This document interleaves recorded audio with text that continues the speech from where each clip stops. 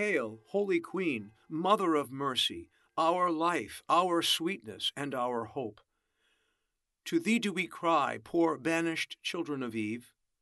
To thee do we send up our sighs, mourning and weeping in this valley of tears. Turn then, most gracious Advocate, thine eyes of mercy toward us, and after this our exile, show unto us the blessed fruit of thy womb, Jesus.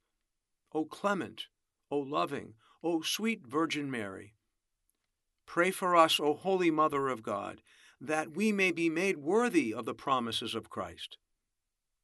Let us pray. Almighty and everlasting God, who by the working of the Holy Spirit didst prepare both body and soul of the glorious Virgin Mother Mary, that she might deserve to be made a worthy dwelling for thy Son, grant that we who rejoice in her memory may, by her loving intercession, be delivered from present evils and from lasting death. Through the same Christ our Lord. Amen.